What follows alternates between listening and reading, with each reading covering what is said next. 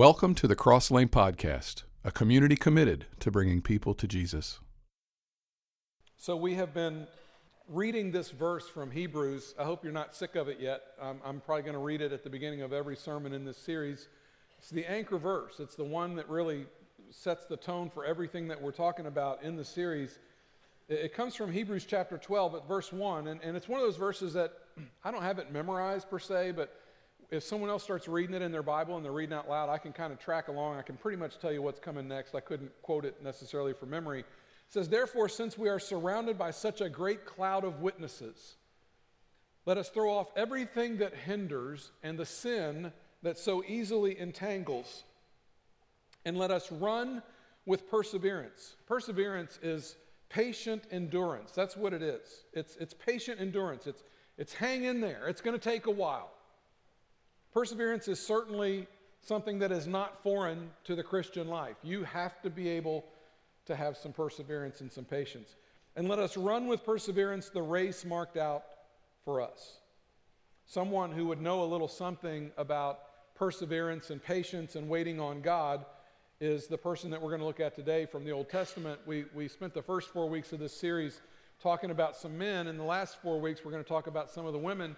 And today we're going to look at the life of Sarah from the Old Testament.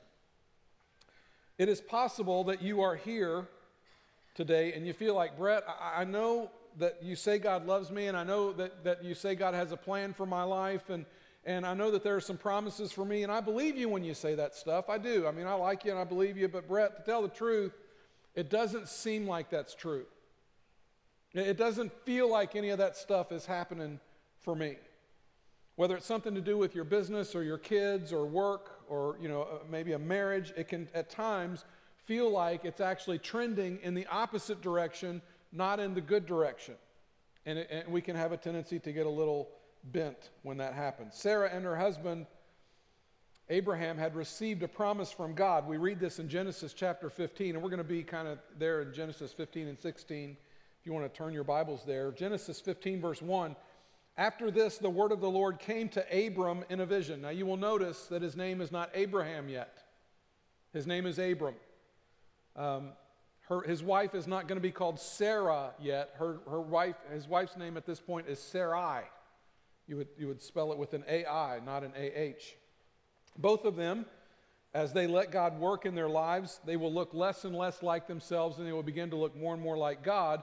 And the A-H part of their name, Abraham and Sarah, that A-H in both of their names represents kind of a name for God. And it is kind of God's way of saying, I'm going to put myself in you. In Hebrew, the A-H kind of stands for God. And so when he puts A-H in Abram's name, he's putting himself in Abram. When he puts A-H at the end of Sarah's name, he's putting himself in Sarah. He says, I'm going to put myself in you. And God is going to come to Abram and speak to him. And every time God speaks to somebody, like when he sends an angel or anytime there's some kind of representation of God and God's going to speak to somebody on earth, it seems to always start with these words, "Do not be afraid," right? I mean, like because you would be afraid if you heard from God. Oftentimes when God's bringing you something, the response isn't, "Oh, yay, God, what do you have for me?" You would have a tendency to be afraid. There's usually a process associated with it. There's usually some stuff that's going to be going on that is going to take you through maybe a fire or take you through a trial, and you're going to learn some things along the way. A lot of things we don't necessarily want to go through. We're going to talk about that today. But he says, do not be afraid. Hang in there. You got to be tough. "Do not be afraid, Abram. I am your shield, your very great reward." But Abram said, "Sovereign Lord, what can you give me since I remain childless?" God, here you are saying you're going to bless me, and I don't even have an heir. So you got to understand, babies are important to us. Babies were important to them, even probably more so. You had to perpetuate your name. You wanted a big family. You wanted lots and lots of kids. That was the blessing. And Abram's looking at God and he's saying, look, I don't have the blessing. I don't have any kids. I don't have an heir.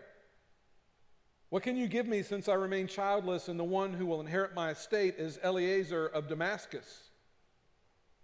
And Abram said, you have given me no children, so a servant in my household will be my heir. Then the word of the Lord came to him, this man will not be your heir. Abram, I know it looks that way right now, but that's not the way this is going to end up. I know it seems like you are not going to have kids. I know it's trending in that direction, but that's not really what's going to happen. A son who is your own flesh and blood will be your heir. Now, this promise, you have to understand, is coming 25 years before it will actually be fulfilled. Okay? Get that in your head. The promise being made is 25 years before it will be fulfilled. Let me ask you a question. Some of you get mad if God, don't you get mad when God doesn't start acting on your behalf in 25 seconds? Right? Like, God, where are you? You know, my faith's being tested. It's been longer than 25 seconds. I don't know what to do here. 25 minutes, now you're really coming unhinged. 25 days, and we start to doubt our faith. 25 weeks, and we're ready to leave the faith, never go to church again. God doesn't exist, right? Because he didn't come through for me. Can you imagine 25 years you're going to wait for this promise? For a baby. 25 years usually means if you're waiting that long, you might not ever be able to have kids. And many of you know this story, and you know what's going to happen. It's going to be a miracle. God's going to bring a pregnancy about, and the capacity for childbearing for these two is going to have passed. You know that. So here's what I want you to see, and you hear me say this all the time, but it really is true. God has a plan, and God is going to bring something about, but he's going to do it in his timing, which is a perfect timing, and he has a reason for it. That's what we can't get our heads wrapped around. And if you're going to be a Christ follower, you just need to get used to the fact that God is not always going to do things on your timetable. Hate to break you up. Hate to be the one that tells you that everything doesn't revolve on your timetable. God certainly does not work on your timetable. That's oftentimes where we have issues with God. It's in timing. We want things to happen in this timing, our timing, which we think is perfect timing, and God's over here saying, no, we're going to do it at a different time, usually slower, usually takes a little longer. God tries to help us understand, and he tries to help Abram understand, and I'm just going to be honest with you, even when God tries, we usually still don't get it. Verse 5, he took him outside and he said, I want you to do something that you're not going to be able to do. Look up at the sky and count the stars. You're not going to be able to. You're not going to be able to count all the stars, but Abram, I want you to look up and I want you to count the stars, if indeed you can count them. And you need to get this. God will sometimes try to get you to understand things, but he has his own dilemma going on. He's trying to get us to understand things sometimes that we just simply do not have the mental capacity to wrap our head around. There are certain things that he wants to do in your life, and you just simply cannot get your head wrapped around that you're capable, that you have the resources, that you're going to be able to do the things that you think he's calling you. You're like, God, you got to be crazy calling me to that. There's no way I can do that. Often God is trying to call us to things that we simply don't have the mental capacity to be able to see and to receive. Sometimes we can't even conceive the things that God is trying to bring to us. God says, I know you can't wrap your mind around it, but your family tree is going to look like that, Abram. It's going to be like the stars of the sky, countless. You're not going to be able to count them all. God said to Abram, so shall your offspring be. Today's message is for when you can't understand God and impatience threatens to overwhelm you. That's what we're talking about today. I read it. It sounds good in the Bible. Brett said it. Sounds good. Sounds good on Sunday when Brett says it, and then I go home and it doesn't make any sense to me. You know, Brett says it and I can see it because I'm there and I've been with God and I've been worshiping a little bit and I get that, and then I come home and I try to read my Bible myself, or I'm trying to do things the way God wants me to do them, and it just all goes south. This is for when you can't understand God and impatience threatens to overwhelm you. Sarah would come along and say, look, I got impatient. I started to navigate this my own way, and man, did I mess things up when I tried to do this my way. Let me just say this to help you. A little bit of patience can save you a lifetime of regret. A little bit of patience can save you a lifetime of regret. Let me just go a step further. One of the things that God's taught me in recent years, it's a process of about the last, I'd say 10 years, I've been learning this idea that I'm going to share with you. We have this tendency to want to say things when people say things to us. We live in a culture of the last word, right? We live in a culture of the rant. We've come to believe that what we've got to say is more important than what everybody else has to say. And you said this to me, so I'm going to say this to you because my thing that I'm going to say is the most important thing. Here's what I've learned. One of the things I've learned is I have two options whenever I'm faced with answering someone. And, I get angry just like you do. People offend me just like they offend you. Stuff happens in my world just like it happens in yours, and I got something to say about it. Here's what I've learned. I have two options. I can either indulge my flesh and say things for 20 seconds that I probably will regret for the next 20 years, or I can withhold those comments and I can hold my tongue for 20 seconds and be thankful for the next 20 years that I didn't say something stupid that I wish I hadn't said. I'm trying to learn the second one. A little bit of patience can save you a lifetime of regret. How many of you had a crush in middle school? Oh, he was so cute. He was so dreamy. He had the most beautiful car. I just loved him. I wanted to get married to him and have his babies. Or guys, we saw that girl and she was hot, right? Like she was like, oh, was she awesome? If God would just let me marry her, wouldn't that be great? You got that person, and we've all got one, right? You got that person in your head, and then this wonderful thing came along, tongue in cheek, Facebook came along, and now we have the capacity to see what people look like now, right? Like you got the image in your head, what they looked like when they were 15 or 16, and when they were 15 or 16, they were hot. And at 45, 50, 55, they're not. And you had such a crush, and you prayed, God, I think Garth Brooks sings a song about this, unanswered prayers, right?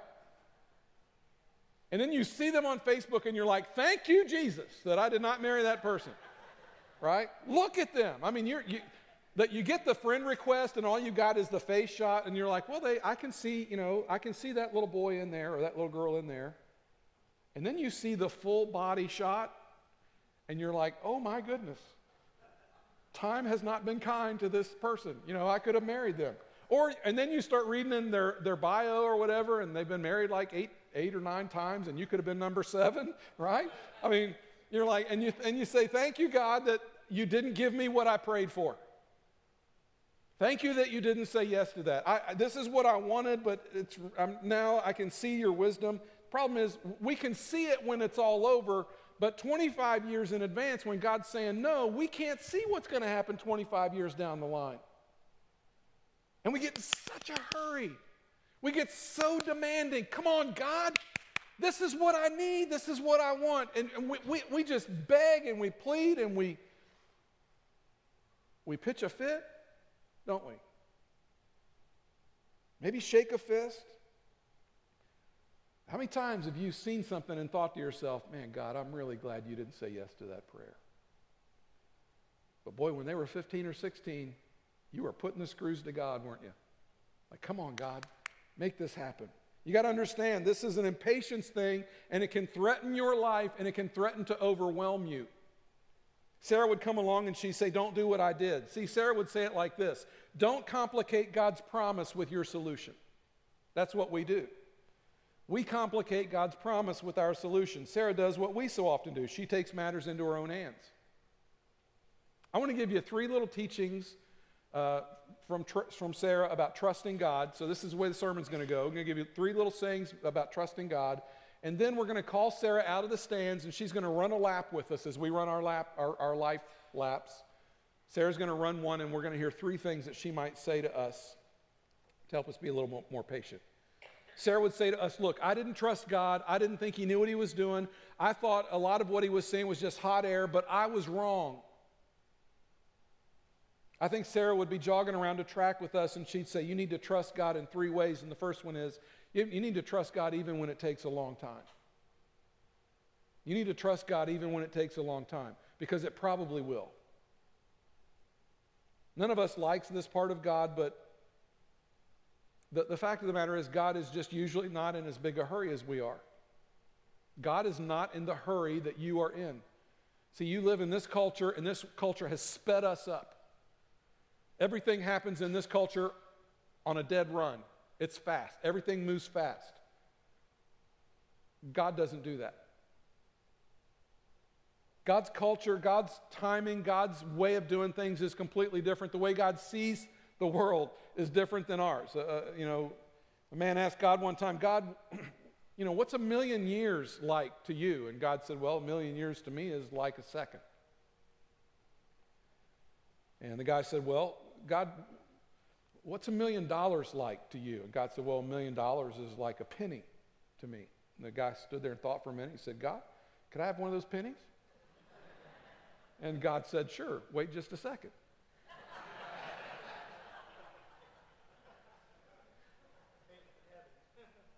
Genesis 16, now Sarai, her name has not been changed yet. God has not installed himself in her. Sarai, Abram's wife, had borne him no children, but she had an Egyptian slave named Hagar. So she said to Abram, and watch this because something's going to happen here. Sarah that happens to us when we don't get our way. She develops bad theology. Sarah is not going to get her way, and she's going to develop bad theology. Look at this.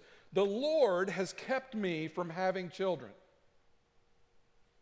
You'll start thinking theologically incorrect things when your timing does not match up to God's timing. You will begin to develop an inaccurate view of God if you allow God's timing to jack with you. And that's what happens with Sarah. She goes into this overwhelmingly impatient mode. She's not going to wait on God. Here's Sarah's solution. She looks at her husband and she says, go sleep with my slave. Perhaps God can do it. No, I said that wrong. Perhaps if God can't do it, perhaps I'll just do it. I'll make it happen. I'm not going to wait on God and his plan. I'm not going to do it in his time. Let's do this on my plan. She looks at her husband and she says, go have sex with our servant and produce offspring. What? I'm not sure what offspring is. I'm not offspring. She says, I can build our family through her. That's what we'll do. You just go have sex with her. We'll build our family through her. And Abram should have said no, but what did Abram say? Sure. Okay. All right. Eeyore, can't you? All right. I really don't want to, but I will. Right? I mean, you just want to scream at Abram, don't do it. In fact, he conceives a child with Hagar, and the child's name is Ishmael. And you may or may not know this, Ishmael grows up to become the father of the Arab nations, and there's been conflict between the two ever since. Here's something you just need to know. Oftentimes, the decision that we make in our impatience creates huge amounts of chaos for us in our life. When you get impatient and you don't wait on God and you don't let him bring good things to you, what you often do is you invite chaos into your life. You've done it, I've done it. Here's the second thing we learn from Sarah about trusting God. Trust God even when it seems ridiculous. Here's our problem, and I really think it's all of us. We want our Christianity to be normal. We want it all buttoned down. We want it all to look normal. And here's the problem. If you like normal, God's normal is going to mess with you. Because God's normal over here doesn't look anything like our normal. Right? Normal over here for God, he's got an idea and a picture of what normal is. And we're operating in a normal over here that looks nothing like God's normal. And it's not that we're normal. God's way is normal. We think we're normal. God's like, no, this is really the natural way. This is how I do things. This is the way I operate. This is normal. But we're over here going, no, God, this is normal. It's faster. It's shortcuts. It's plastic. We look at it and we think it's wisdom. 1 Corinthians says the wisdom of this world is foolishness in God's sight. Miracles aren't normal for us. So when you say you want normal, what you're doing is you're removing yourself. When you look at God and you say, God, that's not normal, what you're saying is, I'm going to remove myself from these supernatural things that I want to happen in my world. The miraculous things that we read about, or sometimes that we hear about that somebody else has experienced. We remove ourselves from any possibility of that when we demand that we're going to live in our normal. Because God's normal, in God's normal, miracles are no big deal. When you've created the world, the sun, moon, and stars, and 600 different kinds of beetles, you can do anything. And anything you do is just normal for you. Over here, we look at it and go, wow, that's awesome. God's over here going, it's just normal. This is what I do. This is who I am. Miracles aren't any big problem for me. Miracles are a problem for you because your normal doesn't include miracles. Your normal doesn't include that God could do something big in your world.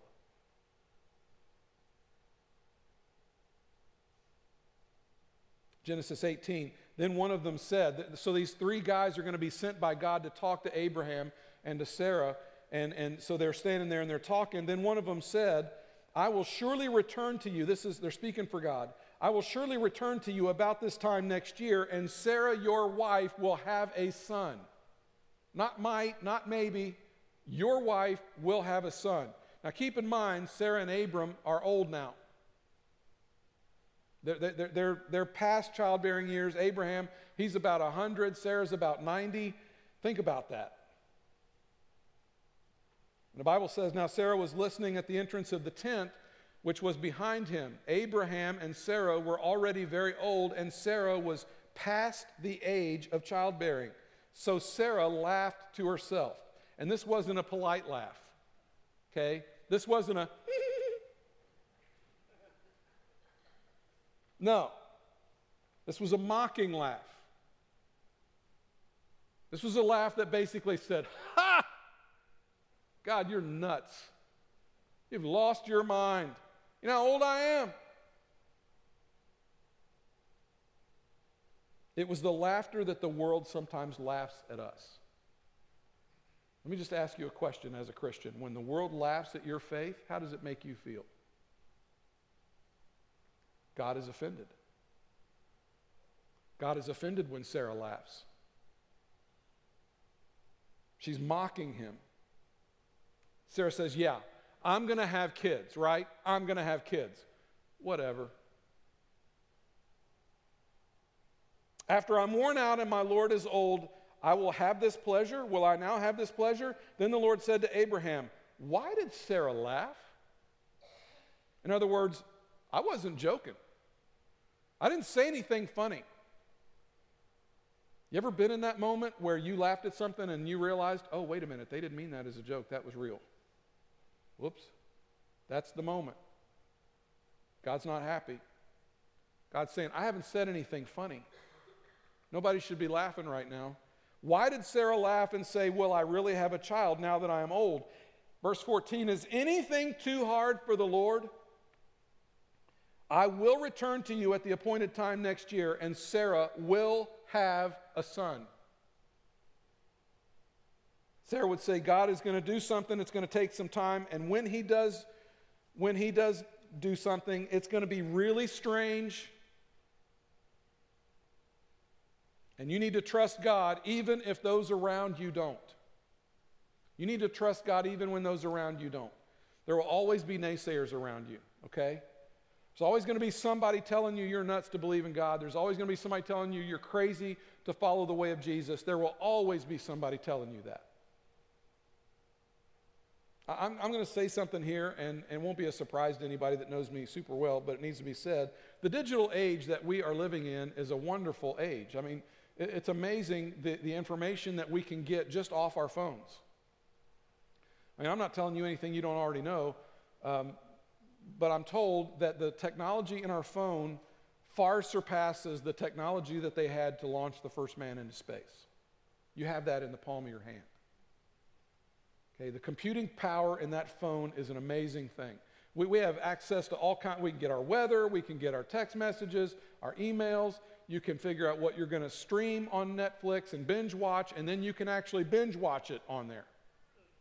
Right? I mean, all of us, when I go like that, I don't even have to tell you what I'm mimicking. You all know what I'm doing, right?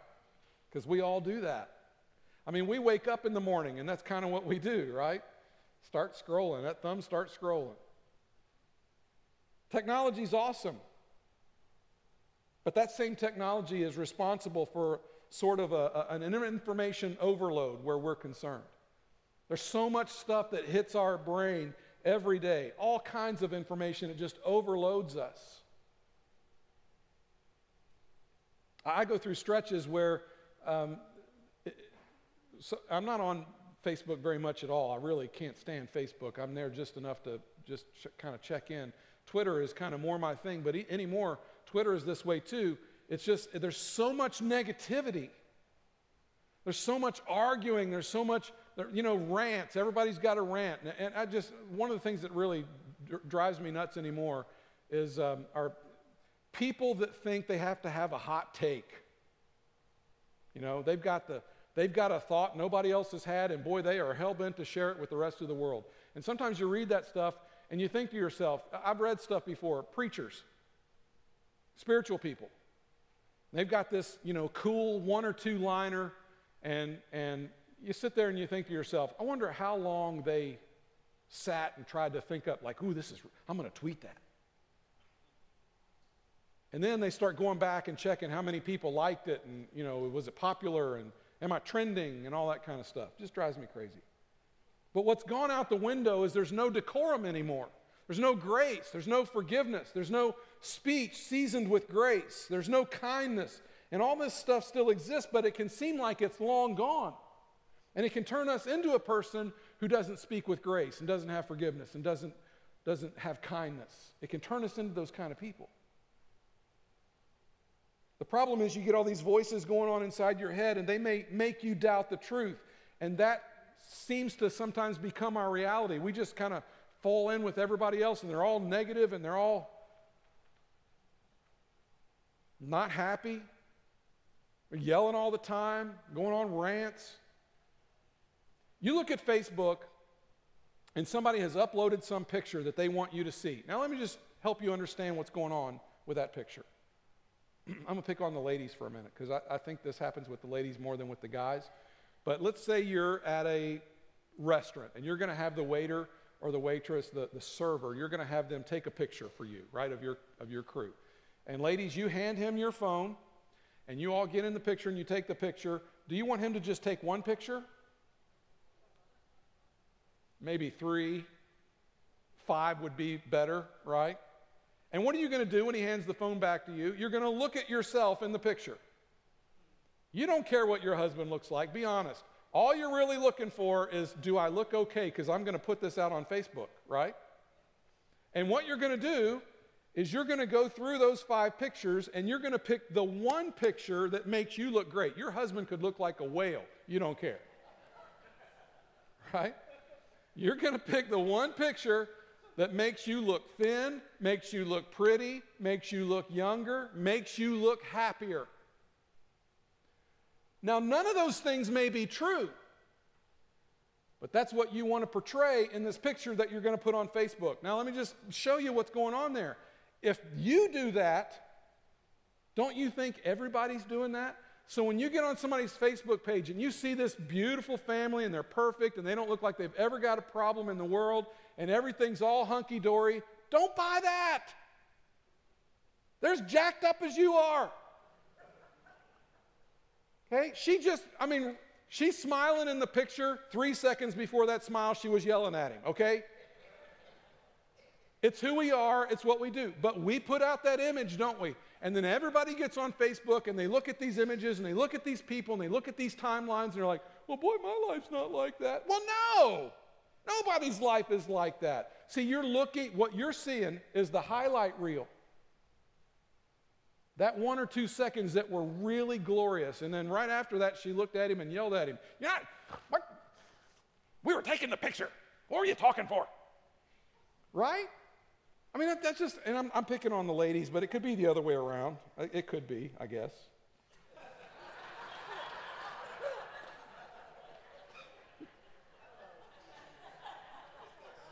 I should move on. Let's move on. Sarah would say, listen, you've got to be careful because I had voices around me saying, you can't have a baby at 90.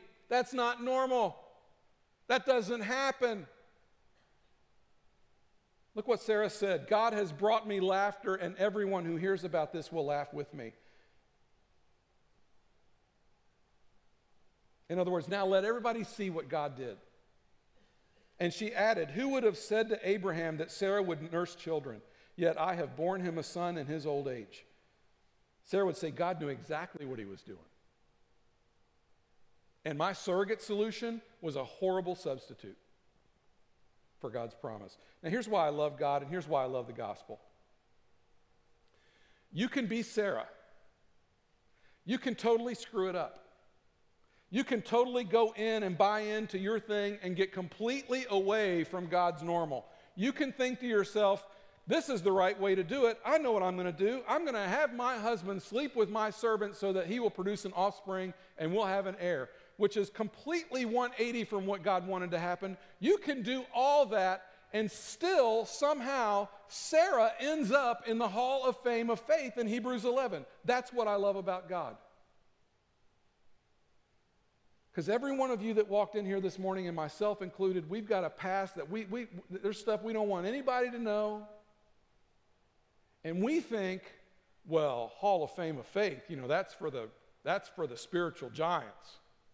That's for the greats. No, it's for a woman like Sarah who looked at her husband and said, go have sex with our servant so we can have an heir.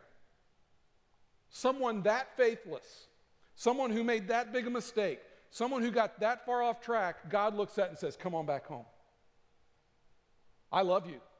Come on back home. In fact, I'm going to do something in you and through you that's going to put you in the Hall of Fame of Faith. Here's what we read about Sarah in Hebrews 11. And by faith, even Sarah, who was past childbearing age, was enabled to bear children because she considered him faithful who had made the promise. And at the end, she realized, as will all of us, that when we try to work out our own solutions, it doesn't work out too well. But God is still faithful, and he's still full of grace, and he still forgives us when we go our own way. I love that about God. Even when you demonstrate your doubt in the Word of God, God looks at you and says, you can always come home. So as we jog around the track this morning in front of this mighty cloud of witnesses, and we call Sarah out for a moment to come run with us, and what would she say? The first thing I think she'd say is, don't try to get ahead of God when he isn't moving fast enough for you. And we've all done that. I think all of us have found ourselves there. We are impatient people. I won't spend much time on this story because I got to hurry, but when I had first taken over as the preacher, youth group we didn't have the space we have now, and so we were growing, and kids' stuff was exploding, and we were freaking out. I was freaking out, like we don't have space. So I heard an advertisement on the radio for something called a General Steel building. You ever heard of a General Steel building? I heard the advertisement, and they started naming some prices, and I'm like, well, boy, those are cheap. So I came into an elders meeting, and basically, I don't have the power to just say, this is what we're going to do. I don't have that kind of power. But I came in and talked to the elders about it, and after we all talked about it, and they saw me get excited, and I think they got excited, and next thing you know, we're pulling the trigger on a General Steel building. All right? It's like, I don't know, $60,000 or $70,000 or $80,000, and we had to put a down payment down on it. So we did that. Well, then it starts to dawn on you, well, there's a lot that goes into this. There's excavating, there's plumbing, there's windows, there's insulation, there's, you got to insulate the roof. There's all this stuff that's got to happen, and we started saying, when are we going to do it? How are we going to do it? We don't really have the time to do it ourselves. Who are we going to hire to do it? And are we sure this is what we want? So now General Steel is calling me saying, Brett, hey, you're on the hook for this building. When are you going to take delivery of this building? I'm like, not yet, not yet, not yet. Well, then they start really putting the pressure on, like, hey, it's time. We can't hold this forever. We need to get rid of this thing. And they could have if they'd wanted to. I was dealing with a man of faith. The guy that dealt with me was a very fine Christian man, very understanding, and he understood the predicament that we were in and that I was in. And I remember he said, Brett, look, General Steel, the company, does not benefit from taking you to court. Okay? We don't want to take you to court and make you take possession of this building. I said, well, what are my options? He said, well, one of your options is you just forfeit the down payment.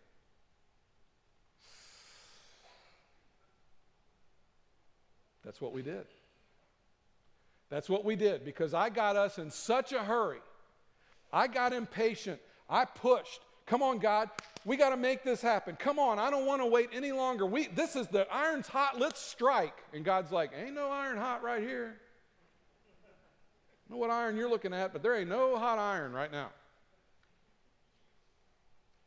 We forfeited the money. Lesson learned. Lesson learned. Don't get ahead of God. Peter said the Lord is not slow in keeping his promises. Some understand slowness. Instead, he is patient. Some of you read that and you say to yourself, well, then what do I do in the meantime? What am I supposed to do while I'm waiting on God? Because sometimes we just go crazy, because at times I've seen some of you in painful situations just waiting on God to bring relief, waiting on God to kind of make it better and to bring a solution. In fact, there have been times where it looked like, to anybody looking from the outside looking in, that it was actually going in the wrong direction. Let me just give you a secret. The secret of patience is doing something else in the meantime. When you're wanting to do that thing and you're waiting on God and you got to exhibit patience, find something else to do. Don't push. I love the way the New Living Translation says this psalm. Be still in the presence of the Lord and wait patiently for him to act. Now, your ability to do what comes on the second half of this period depends on your ability to do what happens in the first part of the verse. If you can just slow your life down, if you would just take 10 minutes a day, if you would just, preferably in the morning, but maybe you do it at night, just somewhere in your day, some of you, maybe it's lunchtime for you, I don't know, but if you just would find 10 or 15 minutes a day to just get alone, be quiet with God, maybe read your Bible or not, pray or not, meditate, listen to some praise music, just spend 10 or 15 minutes alone with God and let him tend to your soul. Let him speak to you. Let him cultivate what he wants you to hear. Take 10 minutes and spend it with God. And what will happen is he will start to tame that beast inside of you that says, push, push, push, push. More. Now. The presence of God will slow you down, and you will be able to say, God, you know all things. You know way more than I do. And here's the second part of the verse, and it gives another clue to the secret behind what do you do in the meantime. What do you do while you're waiting on God? You worship. And the second one is this: don't worry about evil people who prosper or fret about their wicked schemes. That's the second part. That comes on the second part of that period. Don't worry about evil people who prosper or fret about their wicked schemes. So don't worry about them. And shut the voices out. Just block the voices out. Some of us need to limit or maybe completely put our social media away, because there are so many negative voices around us that it causes us to fret and it causes us to worry, and we definitely are not worshiping. Because we can't take our eyes off what we see, this thing. Some of us just really need to stop listening to the news, because the news is so negative a lot of times that it causes you to not worship because you're so worried. Can I just share something with you? Whatever you see on major news networks or headlines or wherever you're getting your news, when you see something, some catastrophe happens or something causes you to want to worry, you may be worried, but God does not look at that and start worrying. First of all, that's not a surprise to him. God is not in heaven wringing his hands like, boy, I don't know what we're going to do about that. Boy, I didn't see that coming. Woo! What's our emergency plan? God doesn't need an emergency plan. He knows what's going to happen. None of this is a surprise to him. Okay? The question is this: do I trust God? And if I trust God and if I'm in his hand, why would I worry? I'm in his hand. Why would I worry? Block out the voices. Do not worry. God has a timetable. He's got a plan. God is not nervous. God is not asking what. God has got it figured out. All of us would do so much better if we could just stop listening to so much of what the world has to say and we started listening to what God has to say. And I tell you this all the time, but it really is true. Listen to me. Listen to me. God loves you and God is for you. You understand that? God loves you and He's for you. God's not against you. God's not wanting bad things to happen. God's not out to punish you. Two things from that verse. Worship, shut out the voices. You do those two things, you're going to be a whole lot better off. Got to hurry. Second thing that Sarah might say to us, when you must wait, focus on what's happening in you, not what's happening to you. That's not what we do. We reverse those. We look way more at what's happening to us than we do what's happening in us. Let me say it another way. When something's happening to you, you can rest assured that God wants to do something in you. What happens when we go through something hard is we cry out, God, help. And God comes along and says, I'd be happy to help, but I'm going to teach you something along the way. We're going to learn a little something. And you're like, no thanks, I don't need to learn anything. I just need you to fix this. God's like, no, I'm not just going to fix it. You're going to learn something. I'm going to build some character in you. And we're like, no, I'll go to heaven dumber than a stump, okay? I don't need to learn anymore. Would you just fix the problem? And it's right here that I would pass along an old preacher line, and it's been used 100 years, I'm sure, and I'm sure you've heard this in sermons, but it doesn't mean that it's not a good one. This is the line: God is more interested in your character than He is interested in your comfort. I don't like hearing that any more than you do, because I'm all about my comfort. So are you. Right? We are too. In fact, you are more like God than you realize when it comes to your kids. You are not interested in your kids' comfort, you're interested in their character. You want me to show you? It's school time. Your child is in bed, you've been up, you've got breakfast ready, it's time to get them up and get them going, and they are one of those that just doesn't want to move. And you say, come on, it's time to go to school, and you're all chipper and trying to be happy, and I don't want to go to school, I got a tummy ache. Now, when that happens, you do one of two things. This is probably what you don't do. You could, but you probably don't. Oh, honey, that's okay. You just roll over and go to sleep. That's all right. You don't need to go to school. School's stupid. That's not what you're saying. Get up. I'm sick. Throw up and prove it. It's like Mark Lowry said, then when you throw up, they look at you and say, now don't you feel better? Let's go to school. You're not about your kids' comfort, you're about their character. God is the exact same way. God's the exact same way. In fact, as a parent, I have inflicted discomfort on my kids to build character, right? So does God.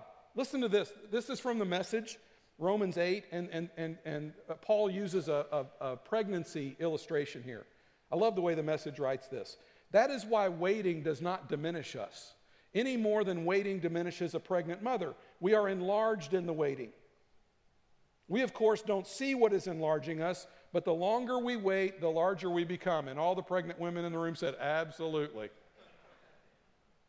And the more joyful our expectancy. Men, I would just suggest that you don't quote this passage to your wives, okay? If you like air and want to breathe, don't. But the longer we wait, the larger we become. I have listened intently to ladies.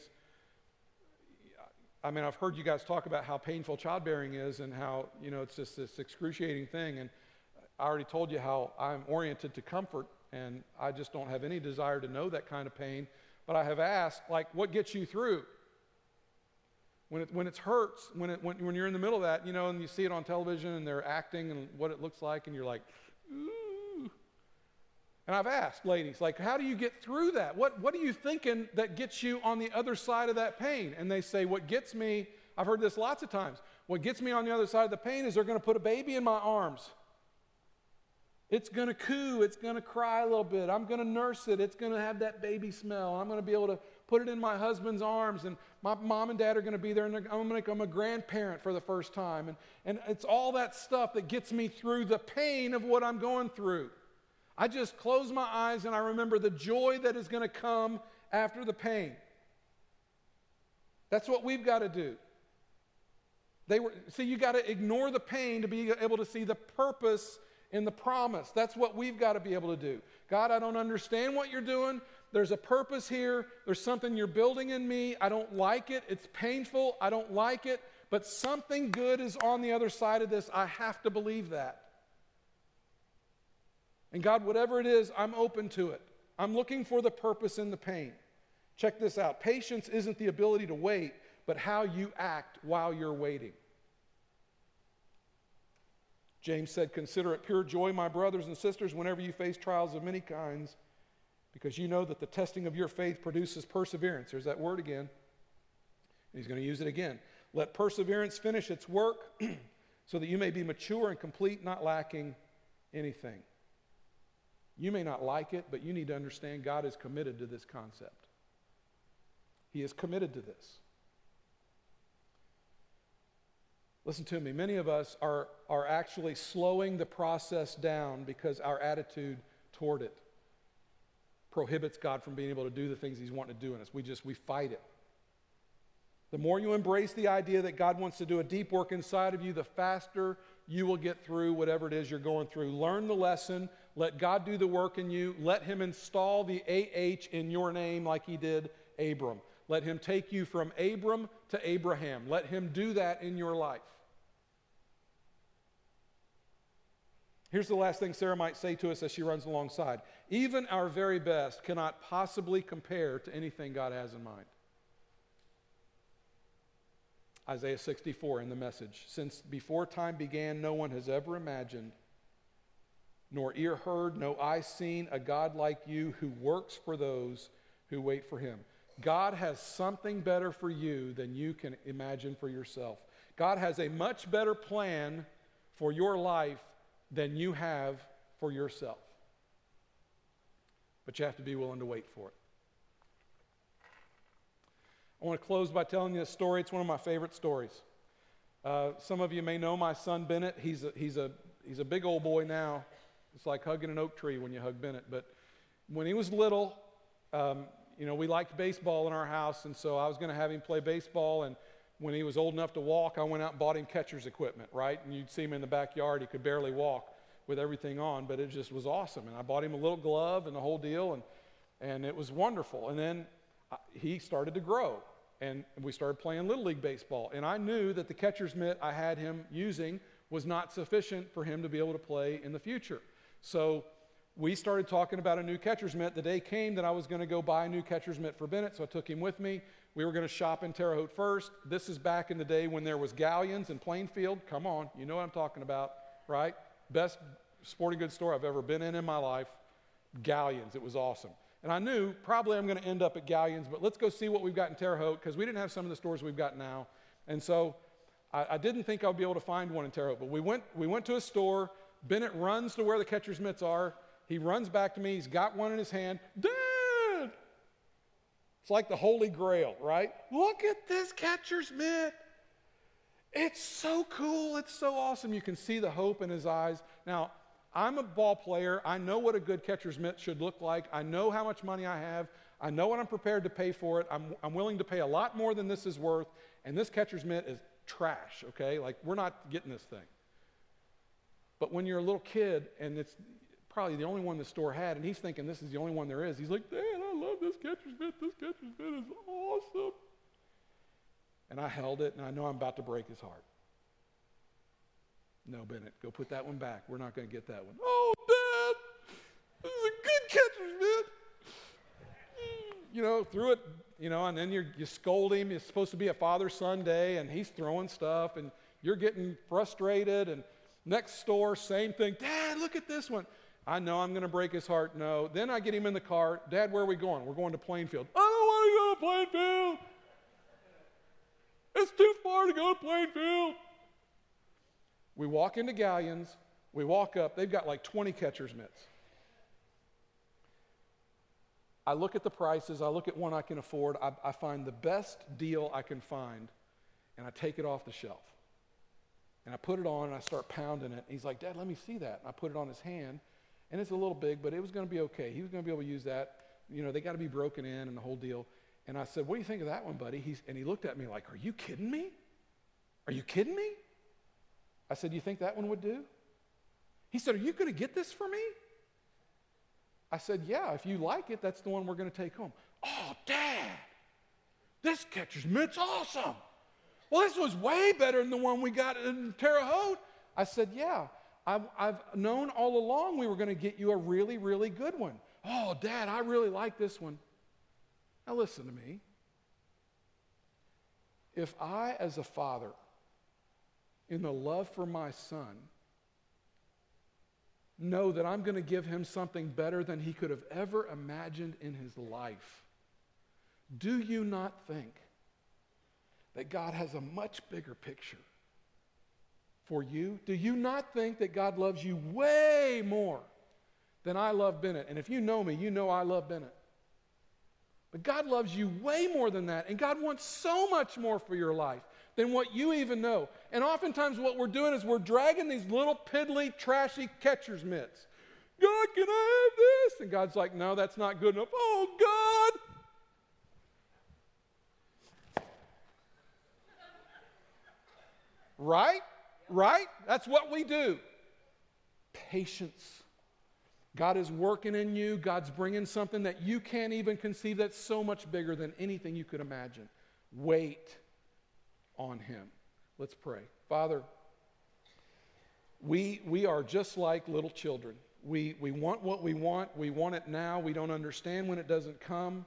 We get frustrated. Father, you have watched us, all of us, you've watched us walk away from you in disgust and anger, and you are so gracious to receive us back. Father, we fall to our knees in this moment.